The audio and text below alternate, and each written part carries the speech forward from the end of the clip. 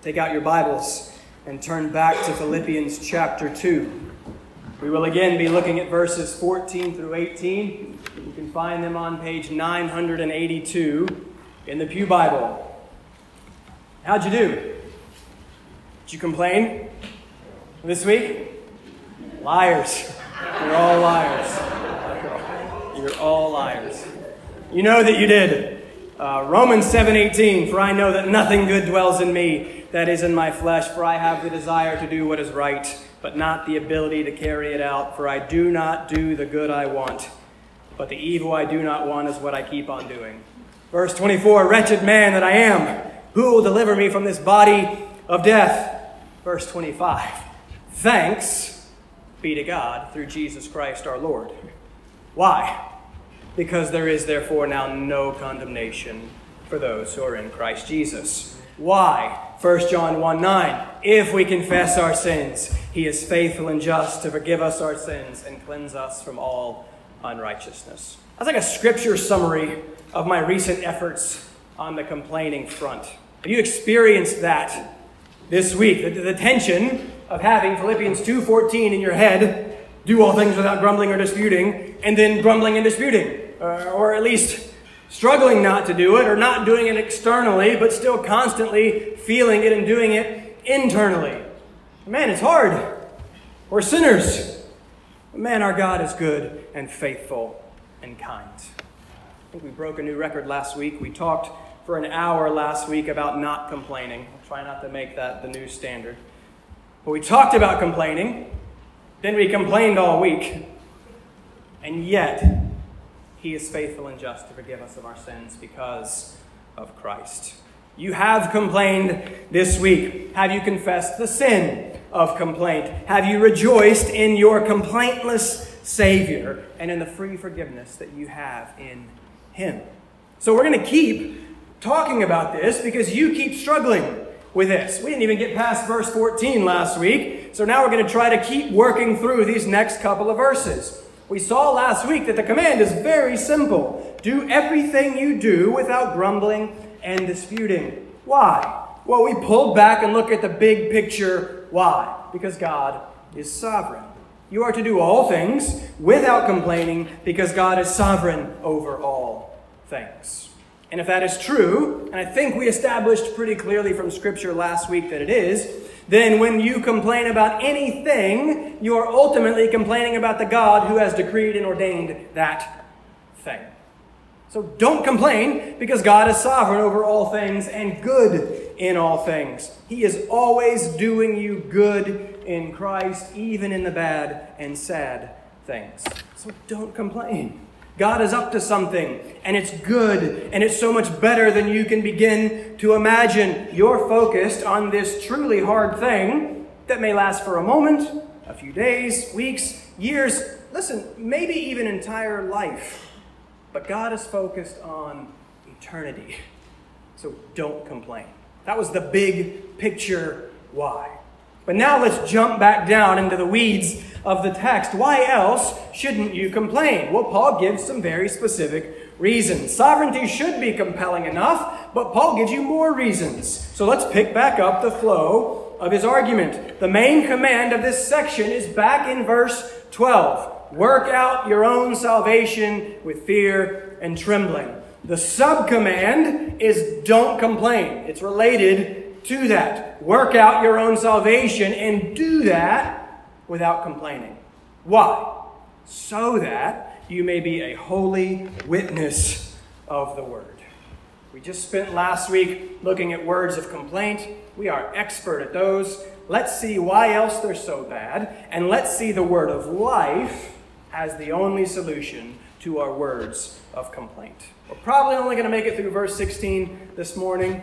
Don't worry, we'll come back to it next week. So we're going to look at 3 points as we unpack these couple of verses. We're going to see why no complaining. Well, we're going to see that it's because complaint frustrates sanctification. And then we'll see that complaint also frustrates evangelization. And then finally we'll see the solution, that it's the word that instead furthers both sanctification and evangelization. So let's read the text first. I'll read all of 14 through 18 again, just so we have the whole things in our mind, but we'll be focusing on verses 15 and 16 this morning. Philippians 2, verses 14 through 18. This is what God wants to say to you this morning. Do all things without grumbling or disputing, that you may be blameless and innocent, children of God without blemish in the midst of a crooked and twisted generation, among whom you shine as lights in the world, holding fast to the word of life, so that in the day of Christ I may be proud that I did not run in vain or labor in vain. Even if I am to be poured out as a drink offering upon the sacrificial offering of your faith, I am glad and rejoice with you all. Likewise, you also should be glad and rejoice with me. Bow with me and let's go to the Lord in prayer before we begin. Father, we thank you for your word. Father, help us to now approach these words and receive these words as if they were your very words, as if they were truly the word of life. And so we ask for your word to bring life this morning. We ask for it to bring life by pointing us to Jesus Christ. Help me, Lord. I am weak. You are strong. I am insufficient. You are more than sufficient. So work by your Spirit through your word in this time. We ask this in the name of Jesus. Amen. Verse 15. We've got don't complain down. Why don't complain? First word of verse 15. That. So here's why. Paul is about to tell us why. That you may be blameless and innocent, children of God without blemish. Remember last week, we spent a good portion of our time trying to define complaining from the Old Testament and the experience of Israel, the consummate complainers. We saw their continual complaining against the Lord in Exodus and Numbers. Pharaoh, you've brought us out, God, to kill us. No water, you've brought us out to kill us. No food, you've brought us out to kill us. God does miraculous things and continually and amazingly delivers and provides for his people. And yet his people complain. So Paul clearly has Israel in the back of his mind as he writes these verses. And verse 15 confirms this for us. In verse 15, Paul is actually quoting from the Old Testament. He is quoting from the Song of Moses in Deuteronomy 32, verse 5. In the Song of Moses, we're at the very end of Deuteronomy. Moses is going to die in only 2 chapters. So this is the end. These are Moses' last words. And he composes a song, a poem, to serve as a testimony, a reminder and warning to Israel after he is gone. And listen to how he describes the people in the beginning of this song in 32:5. They, Israel, have dealt corruptly with him, with God. They are no longer his children because they are blemished. They are a crooked and twisted generation. You see all the same words there. Children, blemished, generation, crooked and twisted. And we'll get to those last two in a moment, but in Deuteronomy, it's Israel that is crooked and twisted. They continuously complain, which we established last week is a sin, the wages of which is death. They sinned in many other ways as well, of course. But the point is that because of their sin, including their complaining, they are blemished. They are not God's children. So Paul is saying here in our text, don't be like Israel. Don't do what they did. Don't complain so that you may be children, blameless, innocent, without blemish, so that you may be holy. Because that's what Israel was supposed to be. It's repeated throughout Leviticus. God is holy. He's other. He is set apart. He is perfectly right and pure in all that he is and all that he does. So he says, Leviticus 11:44, "For I am the Lord your God. Consecrate yourselves, therefore, and you be holy, for I am holy." Says it again in verse 45. "You shall therefore be holy, for I am holy." Again, he says it in 19:2 and 20:26. And even before that, after rescuing Israel, after the complaining, before the giving of his good law, God tells Israel in Exodus 19:5, Now therefore, if you will indeed obey my voice and keep my covenant, you shall be my treasured possession among all peoples. For all the earth is mine, and you shall be to me a kingdom of priests and a holy nation. Holiness demands holiness. God is holy. For his people to be with him, they must be holy. Israel, in large part, was not. And so Moses looks ahead and warns them ahead of time, saying, you will no longer be his children, because sin separates from God.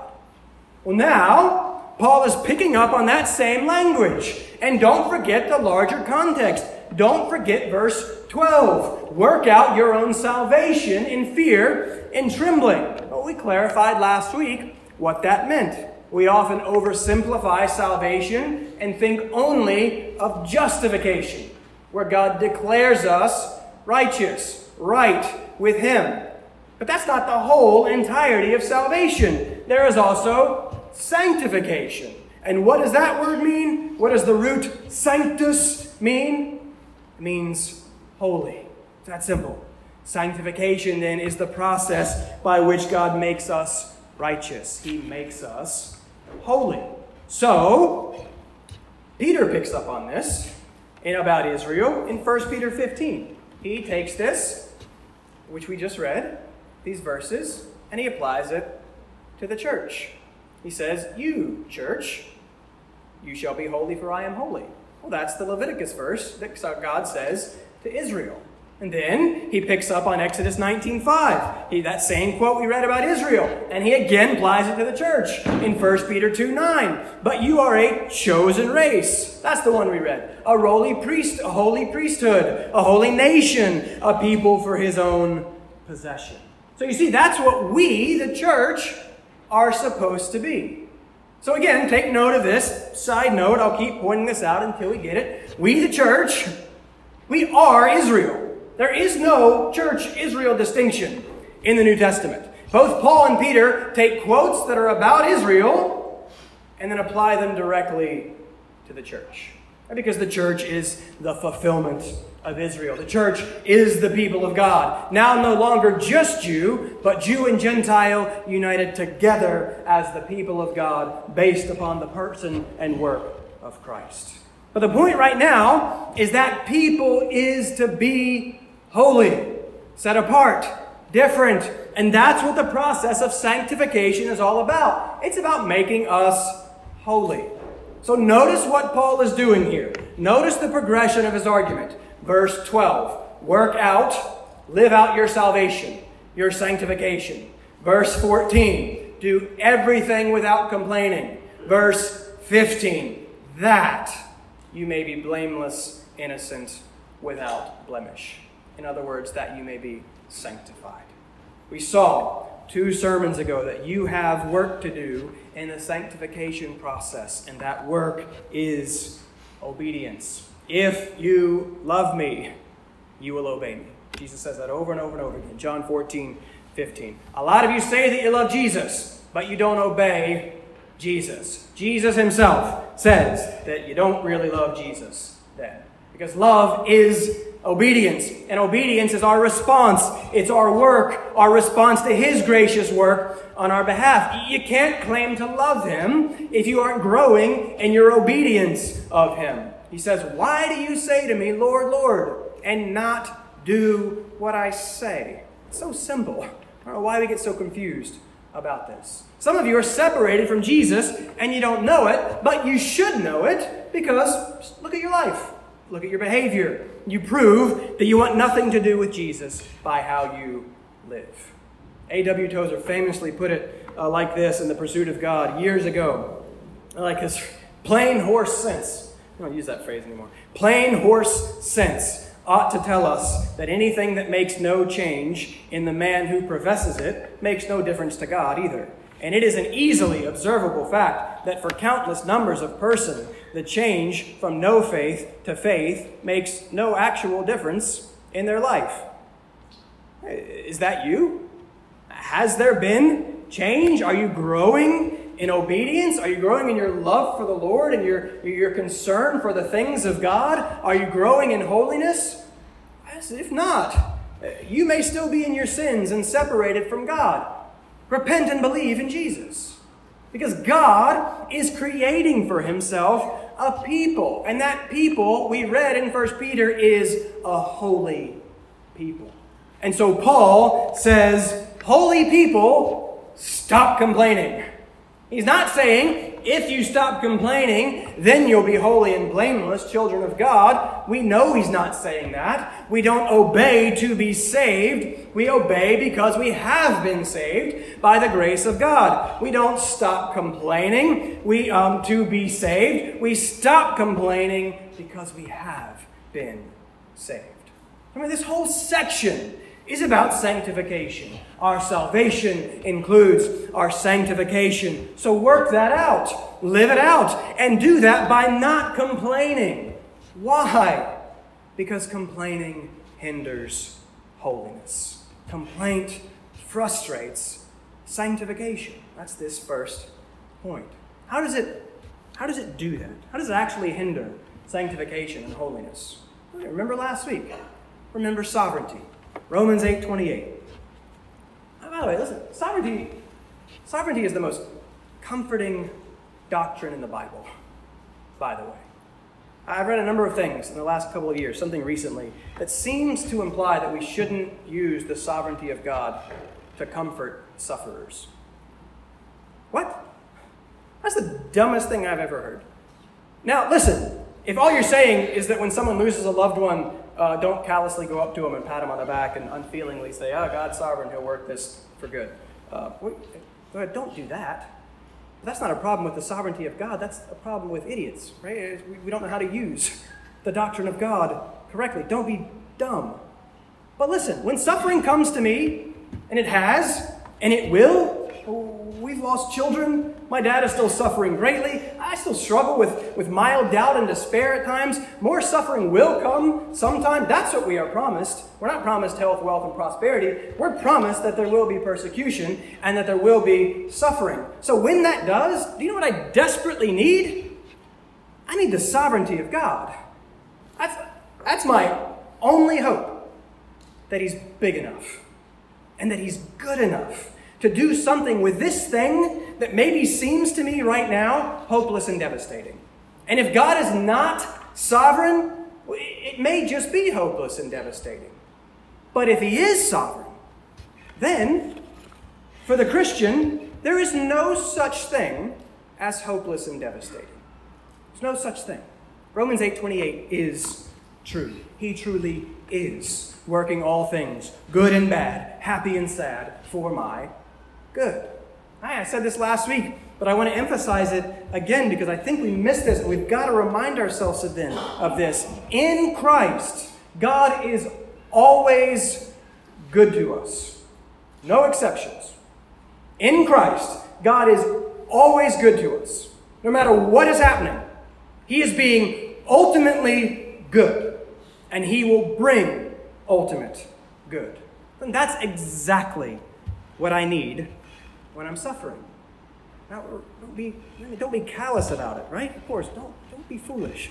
But remind me gently and lovingly, as a friend, weep with me, sit with me, mourn with me. But don't you dare let me mourn as someone without hope.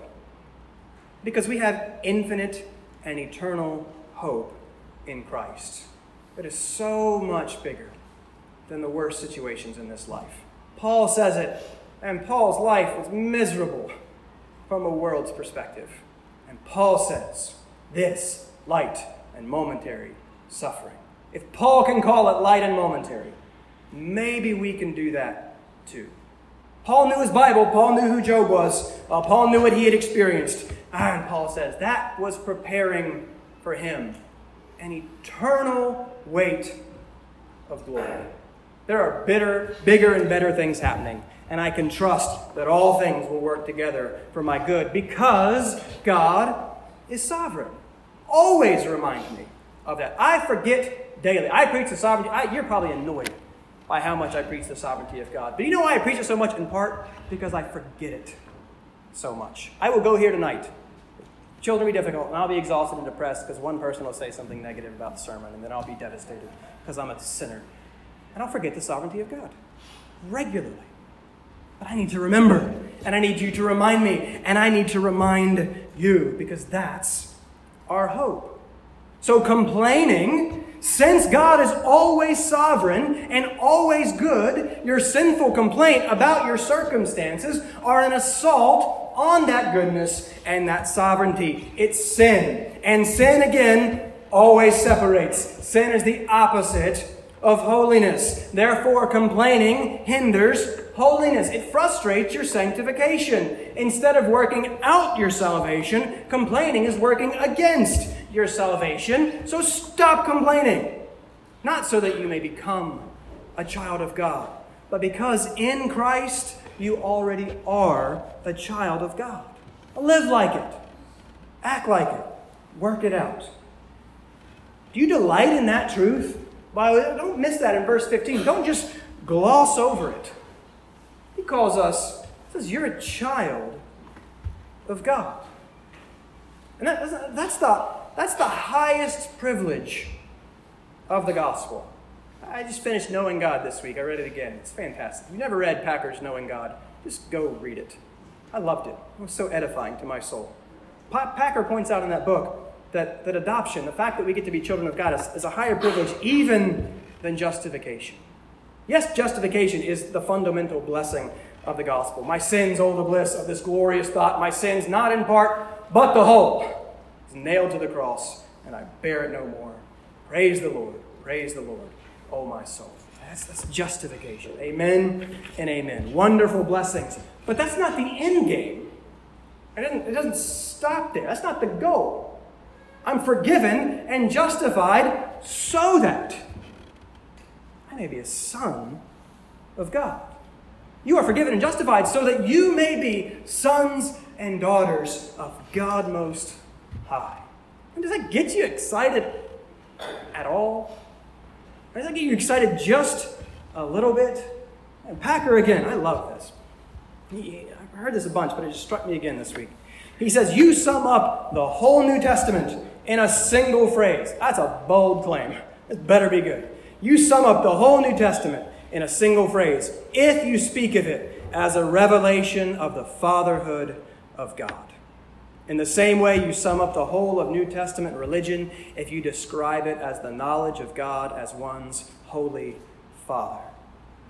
If you want to judge how well a person understands Christianity, find out how much he makes of the thought of being God's child and having God as his Father. If this is not the thought that prompts and controls his worship and prayers and his whole life, it means that he does not yet understand Christianity very well at all. Christianity is about God being our Father. That's never going to impress you if, like with the world, you sing, there's some country songs, like we're all children of God. I forgot Alan Jackson, I don't know who it is, but we're all children of God. Scripture says, nope, none of us are children of God until God's grace intervenes and rescues us and saves us and redeems us and God adopts us. You are an orphan. And not just an orphan, but an enemy. And not just an enemy, but lost. And not just lost, but dead. But now, if you are in Christ, you are a son or daughter. You are found. You are alive. Again, if that's true, and I forget this all the time, I am speaking to myself. If that is true, what do we have to complain about? Nothing. Nothing. He's saying, be who you are. Remember what you have been rescued from and rescued to, and stop complaining because that complaint hinders your holiness. And maybe you're not where you want to be because you're constantly complaining about where you are. Maybe because you refuse to see the goodness of God in your circumstances. And they're good. There are good things in your circumstances, no matter what is happening, in part because you're not in hell. So anything above that is grace, pure and simple. Maybe you're constantly complaining, and that's why you're not growing. Maybe your holiness has been hindered by your discontent. Repent. Be content. be holy. And you may not believe it. We don't believe this. We've got to figure out how to teach this better. But there is nothing better than holiness. Because holiness is simply, it's us being like our Father. Listen, when I was a little kid, I wanted nothing more than to be like my Father. I wanted to be Him. And that's good. Fathers, I want your sons to want to be like you. I want my daughters to look up to me and desire to grow up to be in some way like me. In many ways not like me, but in some ways like me. That's what holiness is. It's God. He is so good. I want to be like Him. Because He's good. And because He's God. So stop complaining because it hinders that. It hinders your sanctification. And it hinders your holiness. It refuses to see the good in your life and focuses you only on the bad. Number 2, let's keep going. Back to verse 15. He doesn't just want them to be holy and sanctified. He wants them to be holy for a reason. Children of God without blemish. Look at the middle of 15. In the midst of a crooked and twisted generation, among whom you shine as lights in the world. If you grew up in the church in the 80s or 90s, you know the song, right? This little light of mine, I'm going to let it shine, let it shine, let it shine, let it shine. Now, this may just be me, because I was kind of dumb. The second verse, I thought it was forever. Hide it under a bush. Oh no, I'm going to let it shine. And I remember thinking, why would you hide a light under a bush? That seems, probably a candle, seems to be a fire hazard. Seems dangerous. That doesn't make any sense. Did anyone else think those are the lyrics? Hide it under a bush. Oh no! That's not what it says, right?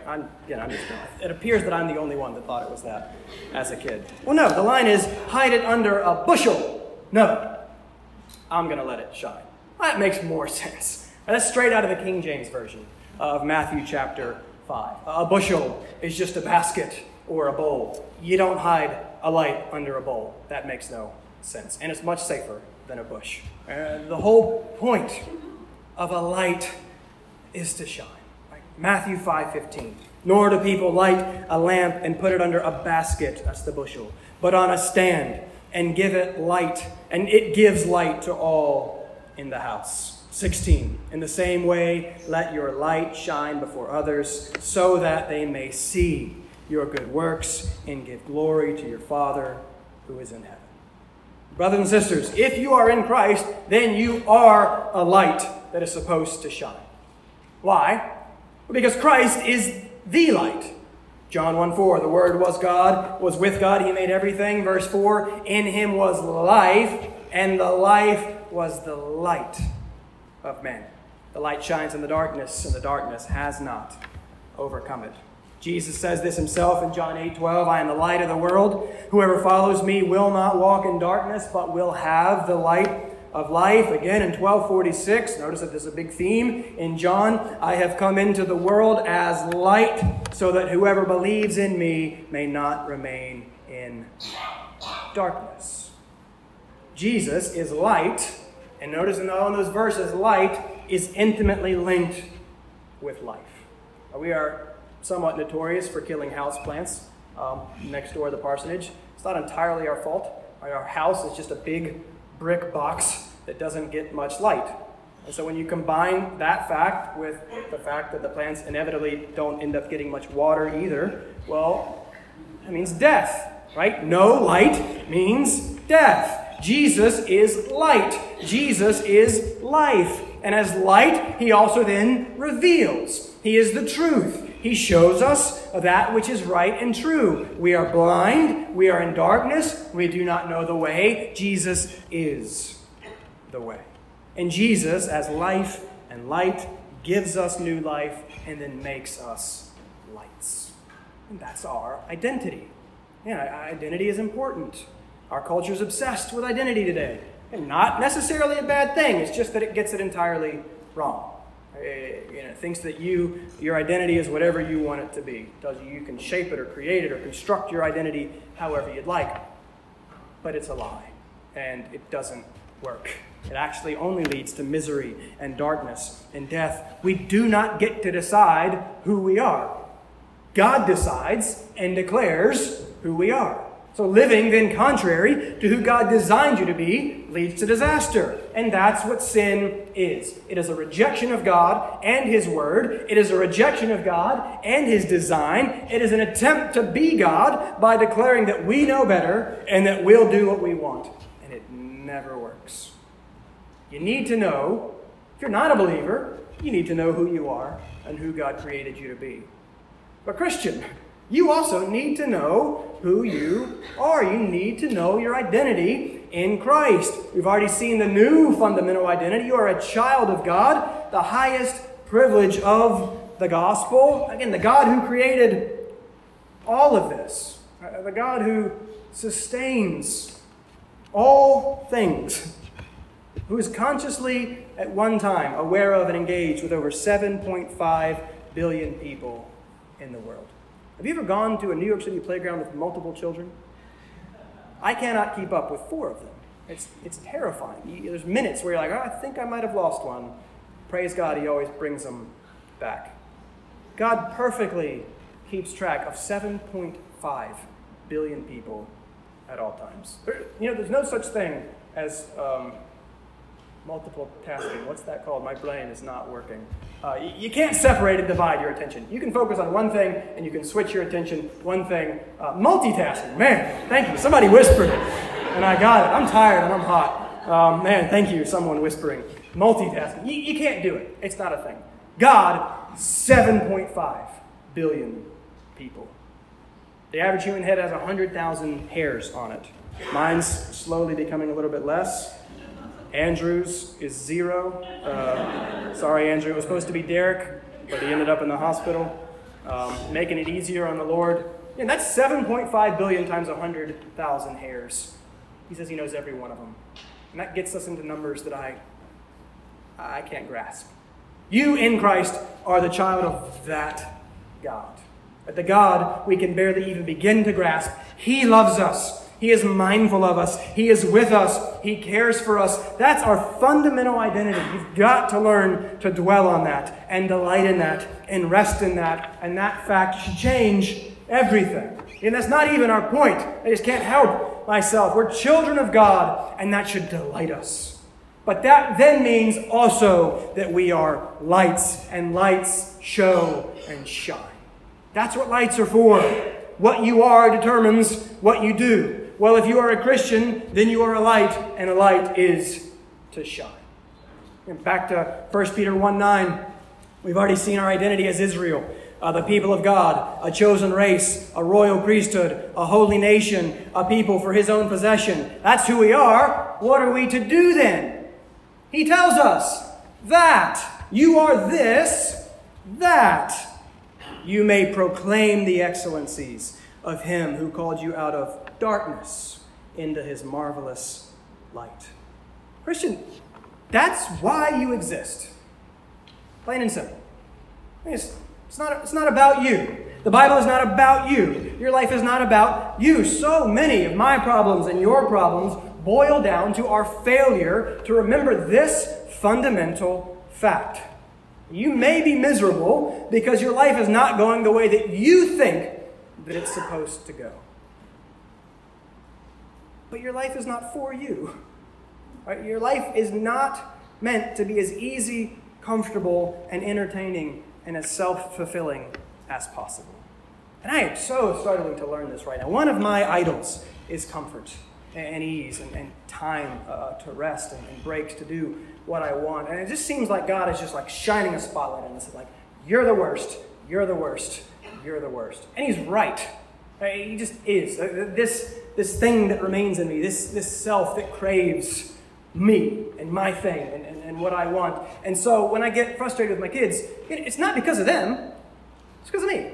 It's because of how I respond to them. Because they're interrupting me and my desires and my comfort and my ease. When in fact, actually, I exist for them.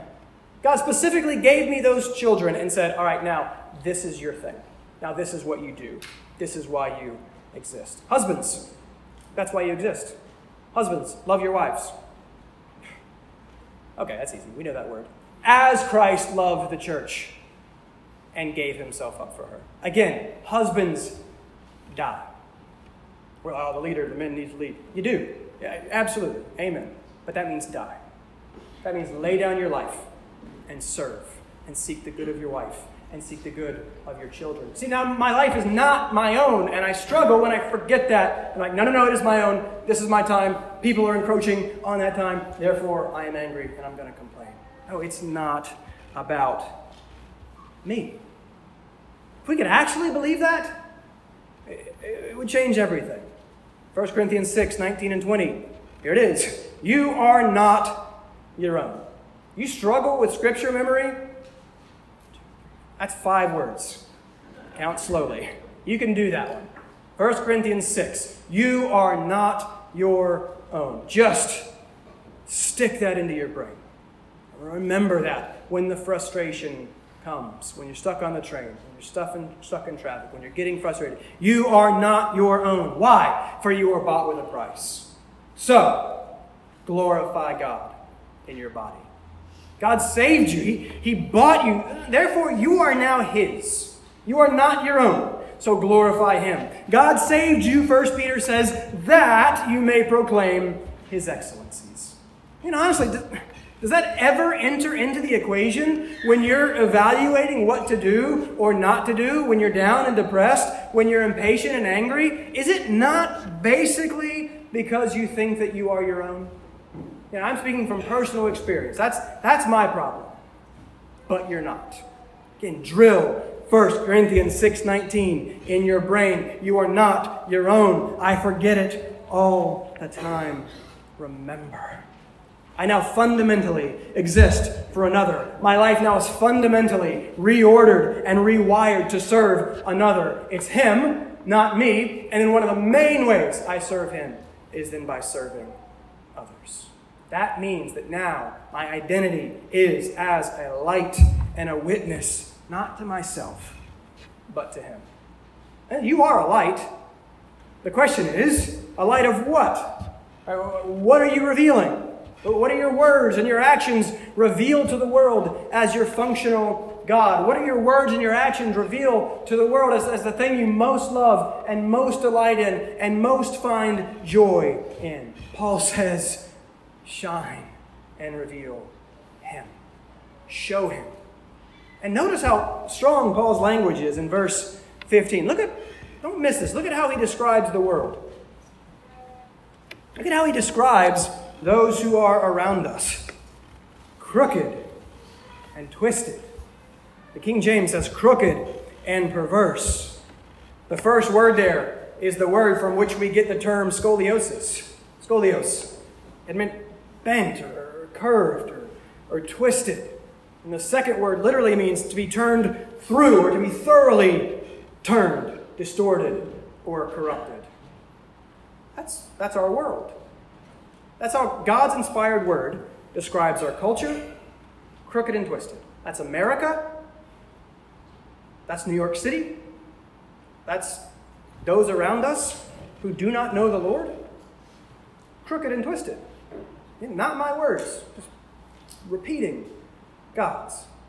And man, how frequently do we identify ourselves with and delight in that which Scripture calls crooked and twisted? Man, how much of our time do we spend being entertained by that which Scripture calls crooked and twisted, seeking to imitate those very things? How crooked and twisted is it that we love and imitate that which is crooked and twisted? That's a huge problem. James 4:4 is either true or it's not. Do you not know that friendship with the world is enmity or hostility or animosity or hatred with God? Therefore, whoever wishes to be a friend of the world makes himself an enemy of God. If you are friendly with that which is crooked and twisted, you are an enemy of that which is straight and pure. This is why the love of the world is so dangerous. This is what terrifies me as a parent. This is what keeps me awake literally sometimes, because I know my childhood and I know how much I grew up loving the world, and I see the tendrils of that still within me. And I so desperately want to protect my children from that. Again, not legalistically, not just to shut them off and don't let them go out, kind of but I know that doesn't work exactly. But how do I, as a parent, emphasize that God is better than the world? How do I protect them from this love of the world that is so opposed to God? This is why 1 John 2:15 is so strong, though we generally completely ignore it and want nothing to do with it. Do not love the world or the things in the world. If anyone loves the world, the love of the Father is not in him. Can you hear that? That makes a little more sense in light of our passage. You are loving that which is crooked and twisted. God is straight and pure. You are loving that which is fundamentally opposed to Him. Paul wants us to prove ourselves different, holy, not crooked. And that's the holiness part. God is making us like Him. If you are not becoming more like Him, if you are more identified with the world, then you do not know Him, and you are not saved. And this is what God took in college and said, you are a liar, and you are not saved. Thank God that He did that, because He showed me how much more I loved the world and how much more identified with the world. And I only hung out with non-believers, and I was just like non-believers, and I didn't actually care about the things of God. And God, praise God, by His Spirit, through His Word, and some godly brothers in Christ said, hey, something might not be right here. Look at 1 John. Do you love the world, or do you love the things of God? God makes us holy. He saves, He justifies, and He sanctifies, and He does all this for the purpose of making us lights, which means that we are alive, we exist, we are here on this corner of 58th and 41st, in this neighborhood, in this city. You are in your home, your school, your work, your neighborhood, not by accident, sovereignty. You're there to be a light to a desperately dark place. Guys, we must believe in hell. We have to believe in hell. I've talked about this some recently, but it's because I've been so convicted about it. We don't believe in hell. Or at least we don't live like we believe in hell. We don't really believe that every single person in this world, every single person walking down that sidewalk, every single person you sit beside on that train, every single person you work with, everyone you interact with in every moment of your life, if they do not hear and believe in Jesus Christ, they will be damned eternally to hell. And listen, I'm culturally conditioned enough that even I, as the pastor, feel just a little bit awkward and uncomfortable saying that, because it's so unpopular today. And I hate that I feel that. But I hate that that's still within me. How tragic, because Scripture is so clear. God's wrath is revealed against all unrighteousness. No one is righteous, no, not one. All have sinned and fall short of the glory of God. The wages of sin is death. There's no way around it in Scripture. If you believe in Jesus, you have to believe in His Word. And if you believe in His Word, you have to believe that He is the only way, truth, and life, and that no one comes to the Father except through Him. That means that if they don't go through Him, they go to hell. Every time. Without fail. And guys, listen, I hate how often apathetic I am about that fact. It's very concerning. I really do hate it. I so often don't believe the things that I stand here and preach to you. I was reading John Newton last night, and he said the same thing. I was like, okay, if Newton can say it, I can say it. What about you? Do people even know that you claim to be a Christian? Or do they know? That's a bad sign if they don't, by the way. It just is. Are you shining any sort of light in the darkness that surrounds you? Or would you generally rather blend in with the darkness so that no attention is drawn to you? Brothers and sisters, that's not who we are. And that's not what we are for. God saved us for a reason. He bought us and He made us His so that we could have the wonderful privilege of being part of His rescuing of others from death and darkness. Why don't we get excited about that? Right? Like, why don't we care? What in the world can we do? And how can we do it better? Well, yeah, that'll be our last point. We'll be there in a minute. But real quick, I haven't even really gotten to our point. What in the world does this have to do with complaining Well, we've already seen that complaining hinders holiness. Holiness means set apartness.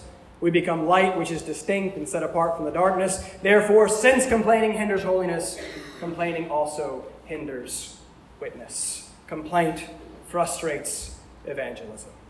We'll see in a moment that words are central to witness, obviously. Where your complaints are words that express dissatisfaction, words that are no different than the constant complaint of the darkness around you. When we complain, we are no different than anyone else. When we complain, we speak as functional atheists, not trusting in the goodness and sovereignty of God in all things. When we complain, those around us are making judgments about our faith and about our God. They see and they notice that we speak no differently than them. When we are most marked by complaint, they see that our hope doesn't really seem to be any different than theirs. Complaint weakens witness. Listen, we all know that we struggle to witness as we'd like to. I do as well. There are many reasons for that. Sin is the reason, first and foremost. But maybe you're so bad at witnessing because you're so good at complaining. Right? Maybe those two things are related. Maybe we're so bad at witnessing because we're so good at complaining. Paul says, stop. You have been called out by God. Christ died to set you apart. He made you different, to be a light, to shine in the midst of this depressingly dark world. And your complaining ruins that. Stop. Stop complaining. Trust in God's sovereignty and goodness and start witnessing to that sovereignty and goodness. How? Last point, real quick. Told you we wouldn't get very far. The Word. The Word is how. The Word both furthers and sanctification and evangelization. Look at verse 16. No complaining, that you may be holy children of God, that shine like lights. How? 16. Holding fast to the word of life. That's how. It's by the word. Now, the Greek for holding fast there can be tricky. It can mean two things. You'll see that if you're reading the King James, it says holding forth the word of life. And that's a legitimate possible translation. I think it maybe kind of has sense of both of them. I lean towards the holding fast interpretation. The word echo is that the root of the word means to have, to hold, or to possess. Paul uses the same word in 1 Timothy 4:16, where he writes, keep a close watch. It's the same word. Keep a close watch on yourself and on your teaching. That keep a close watch, or as the King James puts it, take heed, is what I think Paul means in our verse. How can we stop complaining? How can we grow in holiness? How can we shine as lights in a dark world? Only by keeping a close watch on, taking heed of, and holding fast to the word. The word of what? Oh, the word. Listen, this word. It says it's the word of life. It's life. He says this thing. This is life. Do you believe that life is contained in these pages? If I were to give you a book, and I somehow convinced you that by the reading of that book, you would have $1 billion, you'd read the book. And yet, what I am doing every single Sunday in this pulpit is telling you that by the reading of this book, you will find something infinitely greater than $1 billion. It will show you God. It will show you the way to eternal life through Jesus Christ. Now, yes, I know that just reading the book doesn't automatically do anything. The Spirit has to work in our hearts. He has to give us new hearts, open our eyes, grant us faith so that we may believe the word that we're reading. But the word is the means through which God does that. God works through his word. Period. I don't know, we got to be more and more clear on that. Period. That is how God speaks. It is the means. It is how he speaks and saves and gives life and comfort and peace. It is how he challenges and changes and grows and encourages. Infinite eternal riches are contained in these pages. It says life is literally contained in these pages because it is they that reveal to us the one who is light and life. 1 Thessalonians 2:13. When you received the word of God, which you heard from us, you accepted it not as the word of men, but as it really is, the word of God, which is at work in you. That's a wonderful verse. Go think on that verse. These are the words of God, and it says those words work in us. They do stuff.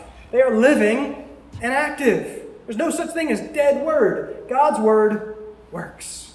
James 1:21 tells us to receive the implanted word, which is able to save your souls. Friends, listen to me. These words are able to save your soul. And there's no other way. These are the words of life. 1 Peter 1:23, you have been born again. How? You walked the aisle, you raised your hand, you prayed some prayer? No, through the living and abiding Word of God. We are born by and through the Word. That's why Paul calls it the Word of life. And that is why the one thing that you need is to learn to hold fast to this Word, to cling to it. Life is pain. There's a lot of suffering. Life is hard. I so frustratingly fluctuate between contentment and complaint, between gladness and sorrow. That means that this word is my only hope. This speaks the truth when I am tempted with lies. This speaks life when I feel death. This speaks joy when I feel sorrow. It points me to the God who holds me fast. The God who has done everything to save and secure me. Were you lost at sea with only like a little floaty, right? You would cling to that float as if it was life or death. You would hold fast to that which was your only hope for survival. And that's precisely what this is. This is your only hope of survival. Because this is the means through which God speaks and works. This is your only hope of killing complaining. It is your only hope for holiness. It is your only hope for shining like a light. Brothers and sisters, we must repent of our apathy for the Word of God. I'm trying not to be super fundamentalist legalist guy. I'm trying. I feel it sometimes. I feel the pull. I want to do it. But it is a problem that we can watch hours and hours straight of Netflix and then act like it's some chore or that we don't have time to read God's Word. And that's a problem. I have Netflix. I like it. That's fine. I'm not opposed to Netflix. But it's a problem, right? That we can do that so easily and joyfully, and yet like, don't have time. Can't read it. It would take less than 10 minutes a day to read the whole Bible in a year. 10 minutes, that's it. Almost half the books of the Bible take less than 30 minutes to read. 23 of the books of the Bible can be read in less than 20 minutes. The whole thing. 20 minutes. The average sitcom is about 23 minutes. And let's be honest, you watch 6 or 7 or 8 in a row. And you cut one of them, and you can read a whole book of the Bible. I know you're busy, but you're not that busy. You do have time to read the Word. I don't care who you are. And why wouldn't you? Paul says it's the Word of life.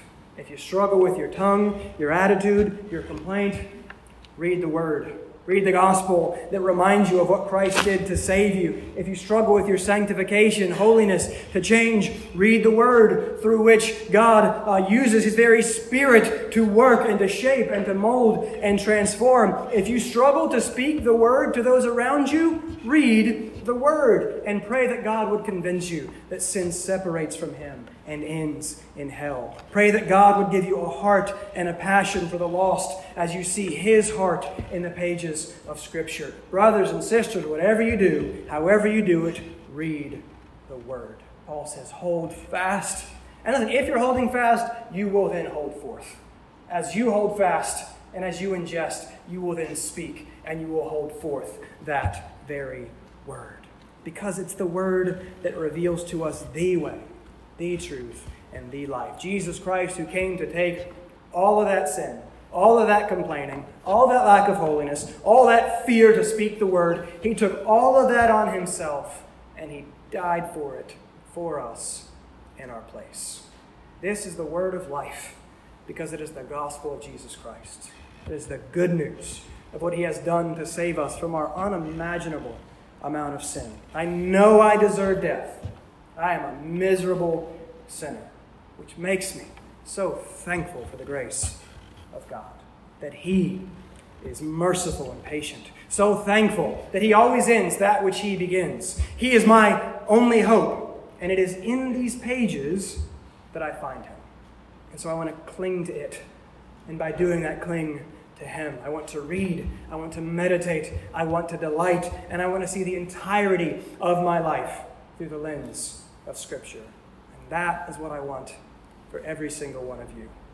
I want you to know him and the power of his resurrection. I want you to turn from your sin and to turn from him. I want you to hear, know, and love him. And all of that happens. All of this is only possible through this wonderful word of life. Cling to it, Paul says. Let's pray. Father, we thank you for your goodness. We thank you that you are the God who speaks. We thank you that you have spoken so clearly to us through your word. Forgive us for how little we care about your word. Forgive us for how little we read your word. Father, maybe we actually should believe that that's a sin. Forgive us from that sin. Lead us to own and confess that sin. Lead us to trust that you are faithful and just to forgive us from that sin. And then move and motivate us to meet you in your word. And as we read of you, we ask that you would reveal yourself to us, that we would know, and that we would love, and that we would live in response to what it is that we learn about you, especially about your Son, Jesus Christ, and his gospel, and his grace, and his mercy to save us from our sins. Father, we are often complaining, unholy, unspeaking, ungrateful sinners. Help us. Make us the opposite of all of those things. Lord, make us like Christ. Father, nothing will have been accomplished this morning if you do not work now through your word on our hearts. So we ask now for you to do that for us, for your glory and for our good. And we ask this in the name of Jesus. Amen.